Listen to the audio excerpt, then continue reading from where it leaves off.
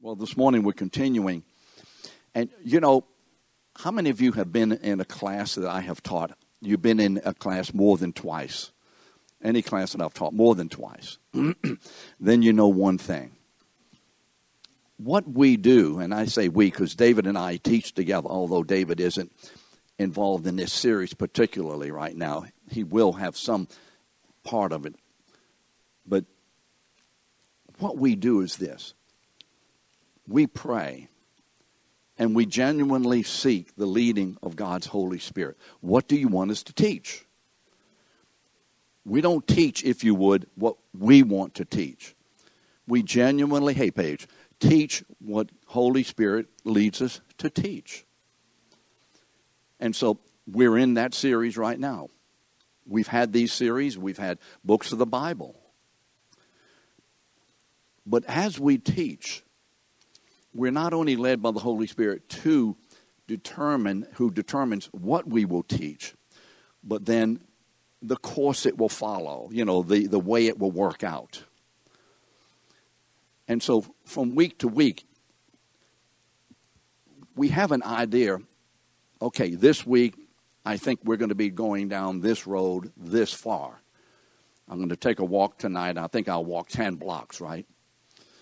And as we start pursuing God's will down that particular path concerning the outfolding of the teaching, we may go the whole block. Hey, I actually traveled the block that I felt the Holy Spirit wanted me to travel. It may be that as we take 4 steps out, the Lord says, look, I don't want you to go to the end of the block yet. I want to kind of settle down and go a little slower here. Do we get what I'm meaning? And so that's always the case, and we're going to follow that way. And so I know to some of you it may feel, you know, he doesn't move along. The purpose of the class is not to move along. The purpose of the class is to hear from the Holy Spirit, walk with him as he leads, and teach according to as we understand he's giving us teaching to do. And God is not interested in just dumping a lot of information on us. I'm taking too long to say this, I know. But he wants to intricately knit together his word in our hearts, in our minds, so we can have a greater understanding of what he's talking about. So with all of that, let's continue. We're continuing to trace out, remember, the Old Testament evidence. When John 3:16 says what? For God so loved the world that he gave his only begotten Son. The word only begotten, remember, in the Greek is what? Monogenes, weos. It means one of a kind, unique, one and only, of a group or a class. And as we'll see, specifically with Jesus, he's not only one of a group, but he's the only one of a particular kind. Although the word monogenes means a group or a class.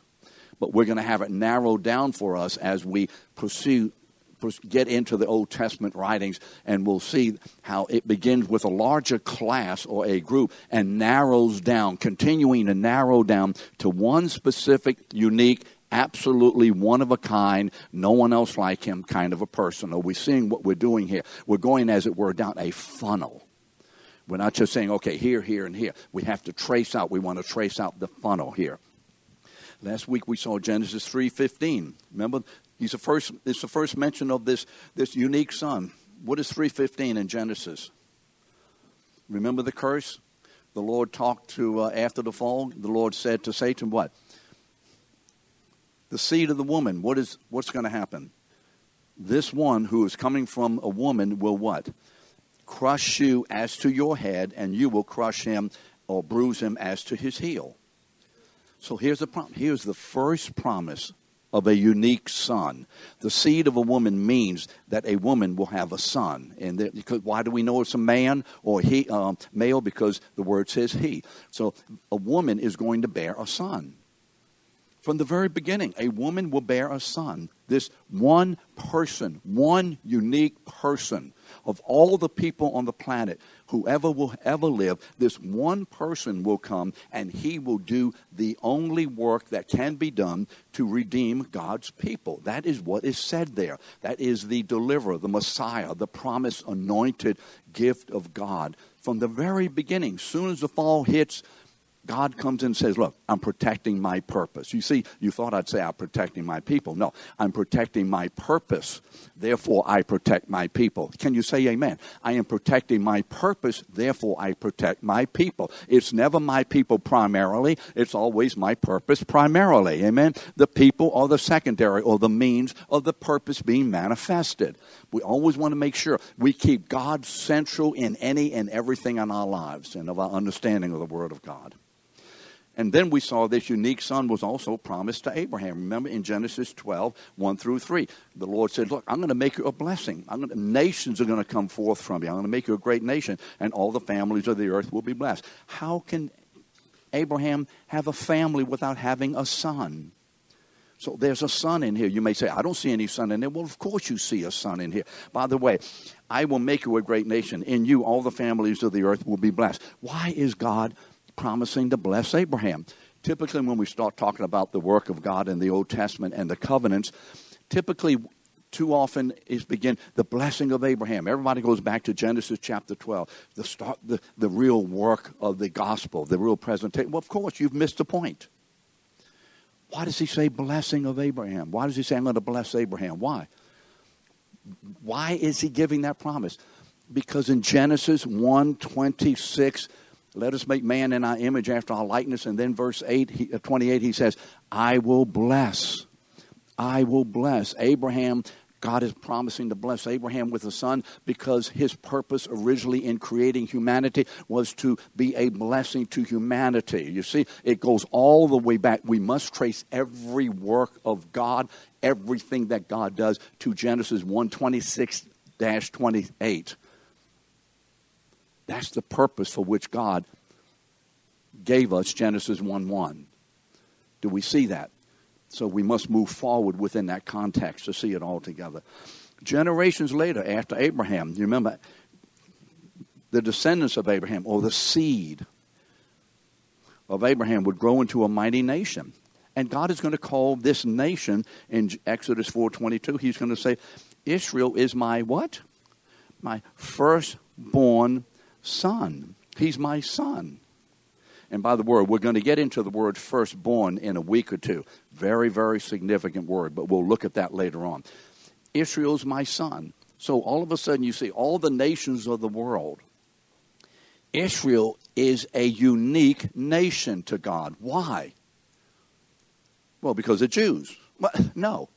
Well, because they're Abraham's sons. No. Because God has decreed before the foundation of the world that in this nation, in the nation, and through the nation will come his one and only unique son. Do we see that? That's the significance of Israel. And everything of the Old Testament is the outworking, the unfolding, the moving forward of bringing forth this one man upon the earth. Every promise is about that man who is coming, what he will do, what will happen to him, and how he will return. Every activity of God has to do primarily with the moving forward to the time in the fullness of time. God brought forth his son, born of a woman. You remember that scripture. By calling Israel my son, God is signifying that he and Israel were in a filial, F-I-L-I-A-L, filial. What does filial mean? A father-son, a family relationship.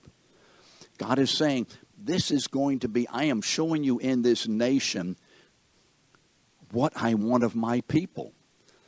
I am showing you through this nation that I want a people who will walk with me as my son, and I will be their father. This father-son relationship. This is what God had intended for Adam and Eve, that you will be in my image. You will walk with me in a father-son relationship. In other words, Adam and Eve were supposed to be the beginning of the corporate expression of the relationship that exists between the Son of God and the Heavenly Father. That is the relationship that is to be corporately expressed in God's people, specifically the relationship between the Father and the Son by the power of the Holy Spirit. It's a Trinitarian revelation. The corporate expression of God is a expression of God's Trinitarian nature. Are you following me on this? Am I going too quickly? I feel like I'm speeding along, but okay, I'll just make sure you're with me on here. Adam and Eve failed in that. Therefore, God is going to raise up another group of people, and they are going to fail in that. But what is God showing?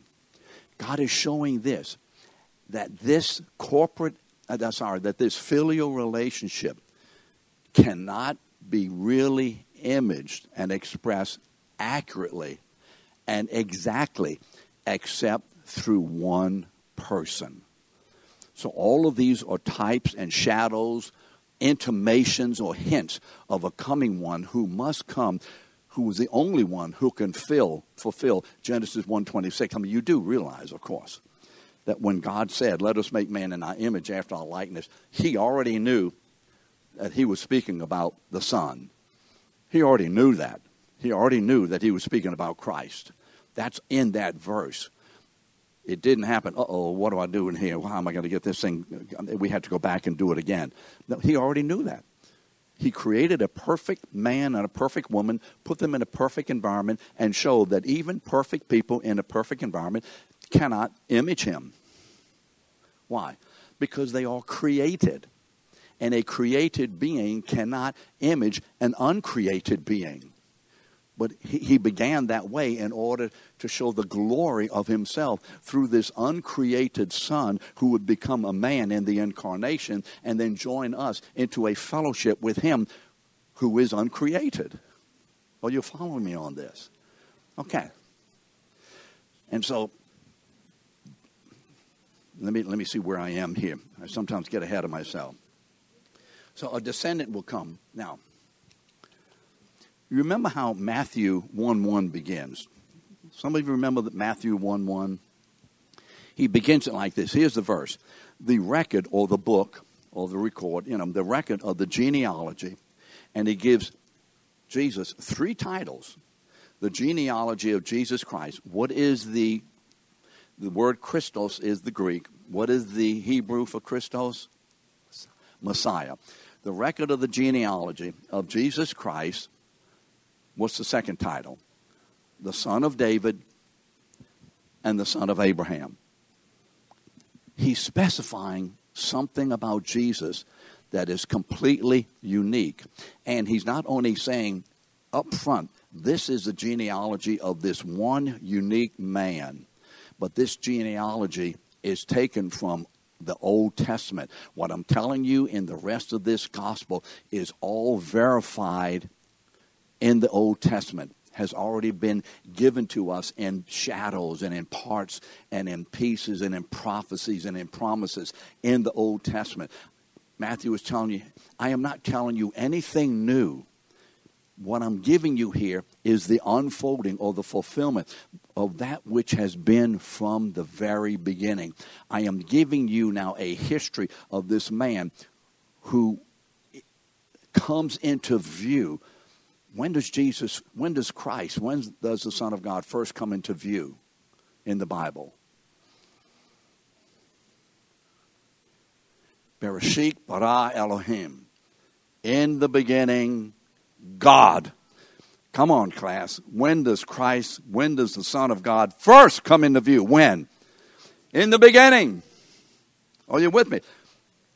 He's in that verse. He is in that verse. Are we seeing the Bible for bigger than what we thought it was before? So Matthew's saying, what I'm going to do, I'm going to give you this history given to me by the Holy Spirit, and it's going to be the history of him who was in the beginning with God. Remember John 1:1. That's what we're doing here. So he gives you 3 titles. He calls Jesus Christ, the Son of David, and the Son of Abraham. Now, these 3 titles together designate the uniqueness of this Son in whom God will fulfill his eternal purpose. Each title is an Old Testament designation of this promised unique son. So is all this in your notes? Okay, first Christ. We talked about this. Remember that the word Christ is a Greek for Messiah.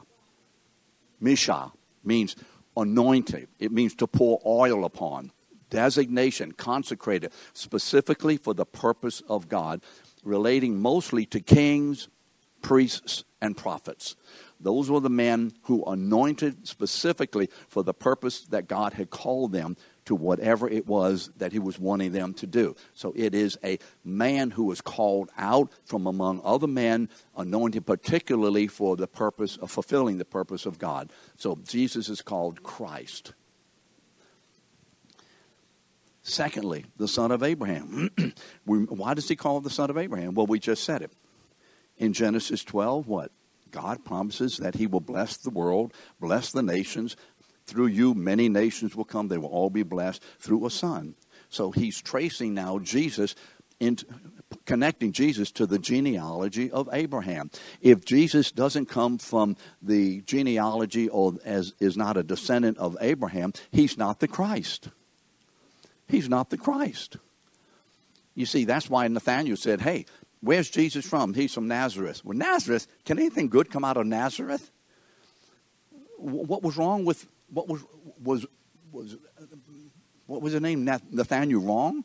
Or was he biblical? Can anything good, in other words, can anything of God's messiahship, can anything of God's personal, anointed man come out of Nazareth? He had to be born where? Come out of meaning being born. Where must he have been born? Bethlehem. If he's not born in Bethlehem, Joe, he isn't the Messiah. Do you see it? This is tight. This is very, very tight. This is a knitted thing we're talking about.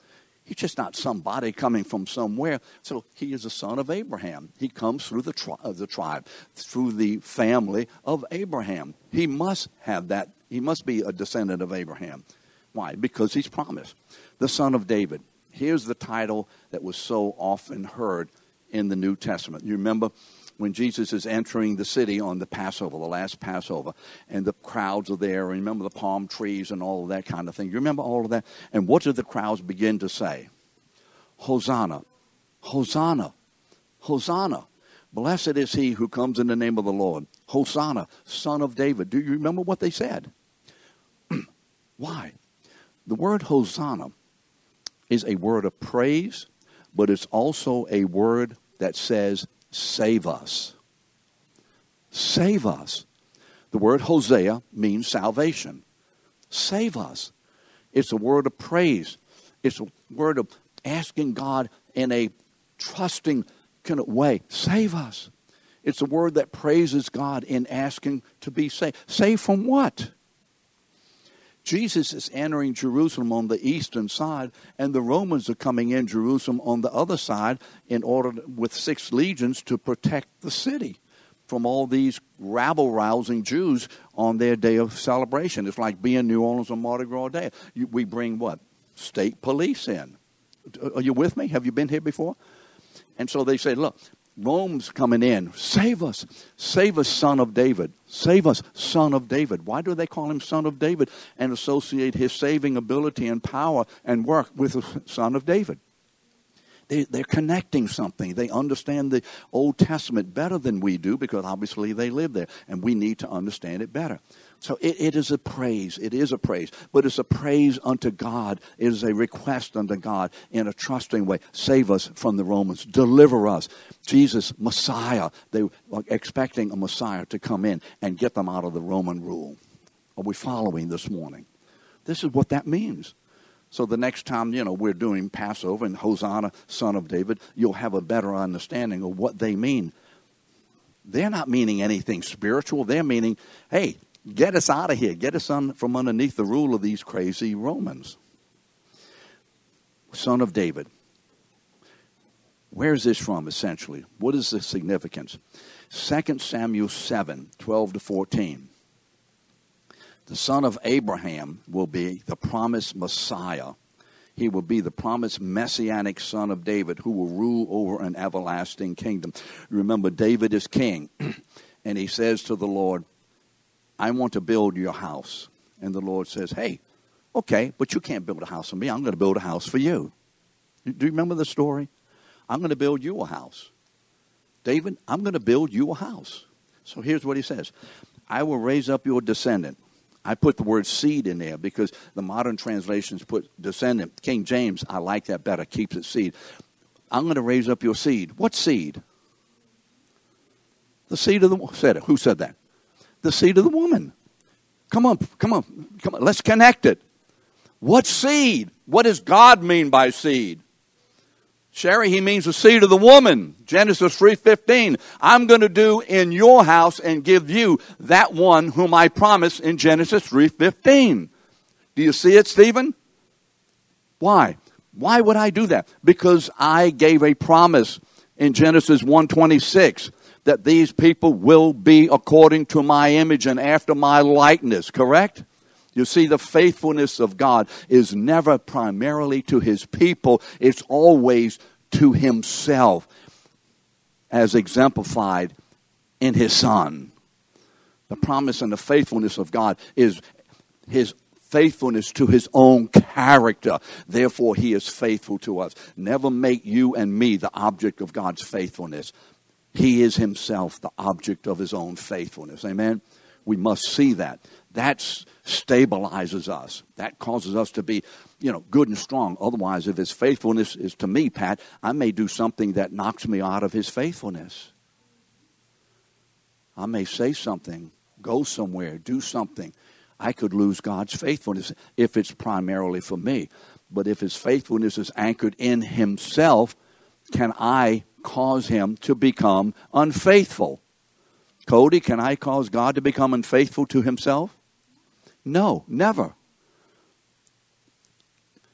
You see, this is why we must make sure in any and every context we recognize and actively understand the centrality of God in anything and everything. We must always begin, continue, and end with God. Are we getting this? Life is about God. Life is for God, and life is from God. Whatever is going on when you in your life, it's about God. However you're reacting to what is going on in your life is about God. Whatever you're going to do about this thing that is going on in your life is about God. Do we see it?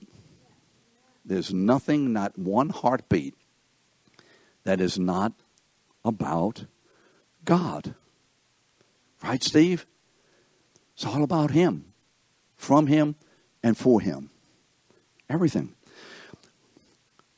See what we read in Psalm 89, 3 through 4. This promise. Oh, wait. I didn't. Let me read the promise again. I got to the first word and I left it. I will raise up your seed, who will come forth from you. In other words, this will be a human being who will be born out of the lineage of David. He's not going to kind of float down and be among us. And I will establish his kingdom. Oh. He shall build a house for my name. By the way, what house is that? What's the house of God? The church. The church. You see, he's talking about a corporate people who will be the living expression of who God is. This one man is going to build the house of God, the church. You see how unique he is. And I will establish the throne of his kingdom forever. Wow, this can't be just, Josh, this can't be just another guy. I mean, what's your name again? Duncan? Jason, I said Josh. This can't be just another man. How can a man establish an eternal kingdom? I will be a father to him and he will be a son to me. You see the purpose? Do you see the purpose of God in anything and everything he's doing? I will be a father to him and he will be a son to me. Why? because it is according to God's eternal plan that he will have a people in his image. Genesis 1:26. That is that verse stated differently. May I continue to hammer into our hearts and minds the significance and the continuity and the comprehensiveness of the Word of God from the very beginning to the end.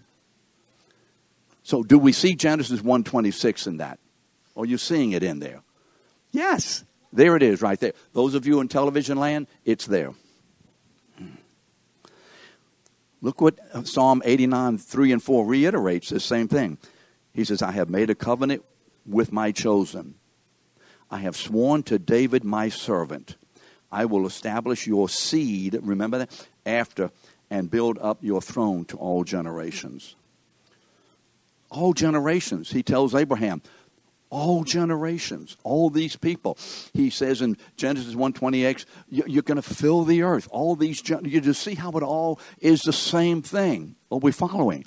This is the same thing from the very beginning. It's one grand move of God after the fall, which he already knew, to establish the reality and the fulfillment of his eternal purpose for Genesis 1:1. That's what's going on here. Now, the immediate context of this promise is Solomon. Remember Solomon? Remember this great King Solomon?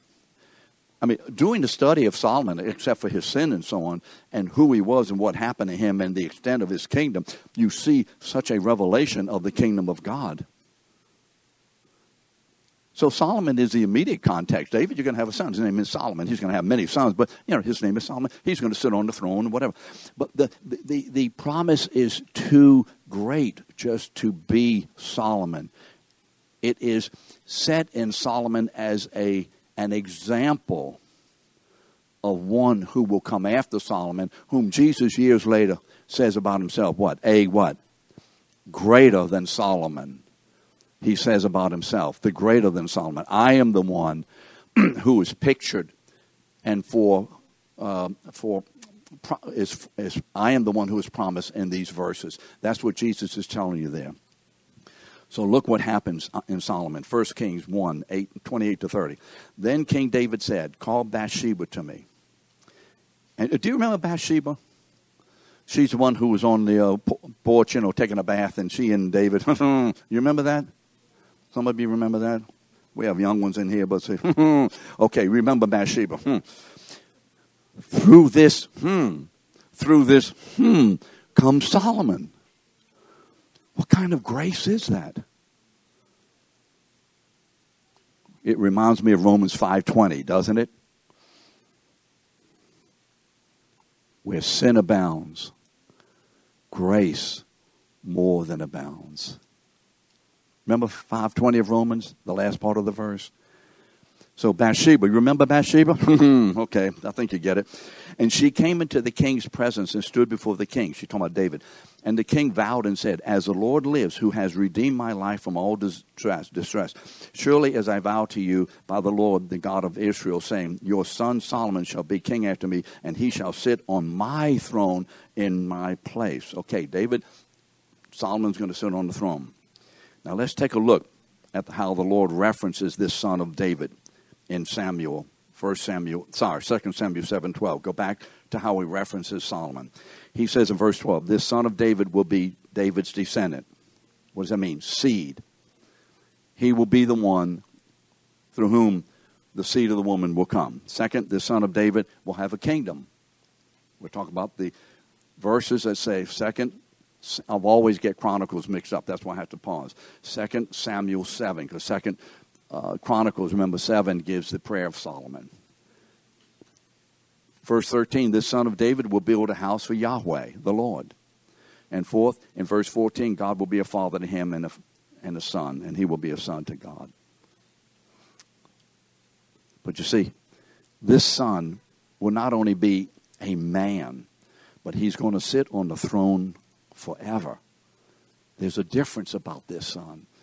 He's a monogenes weos. He's a unique sort of son. He's not just another king who's going to sit on the throne and rule a kingdom for a little while. Look how Solomon's coronation is described in 2 scriptures. Listen to these scriptures about Solomon's coronation. 1 Chronicles 29:23. Then Solomon sat on the throne of the Lord, or the throne of Yahweh, as king instead of David.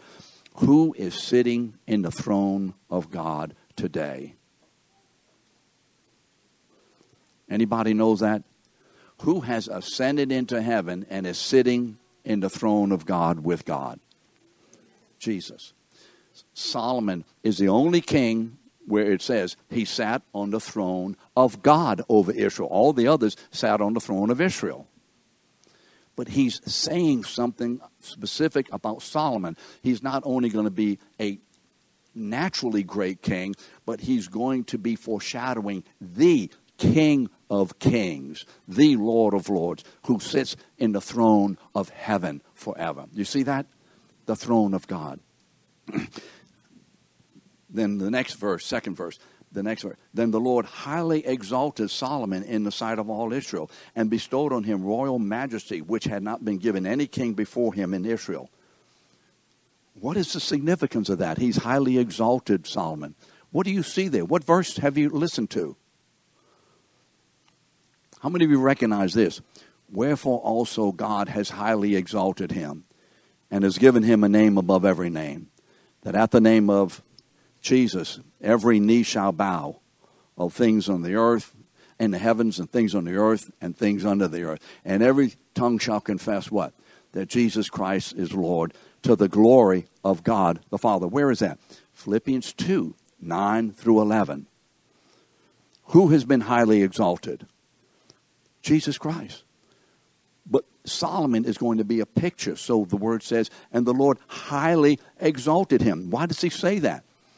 He's not talking, he's using Solomon as a type to say that there is coming a king who will be a son of David, or even the son of David, who will be so unique that God will highly exalt him to the highest place in heaven. And that's, I believe, when Paul writes those words in Philippians 2, he has this scripture in mind. I believe the Holy Spirit gave him that scripture in mind when he wrote that down. Highly exalted.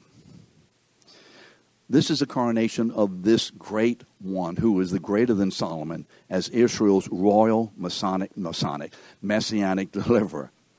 This is that monogenes huios, this unique son.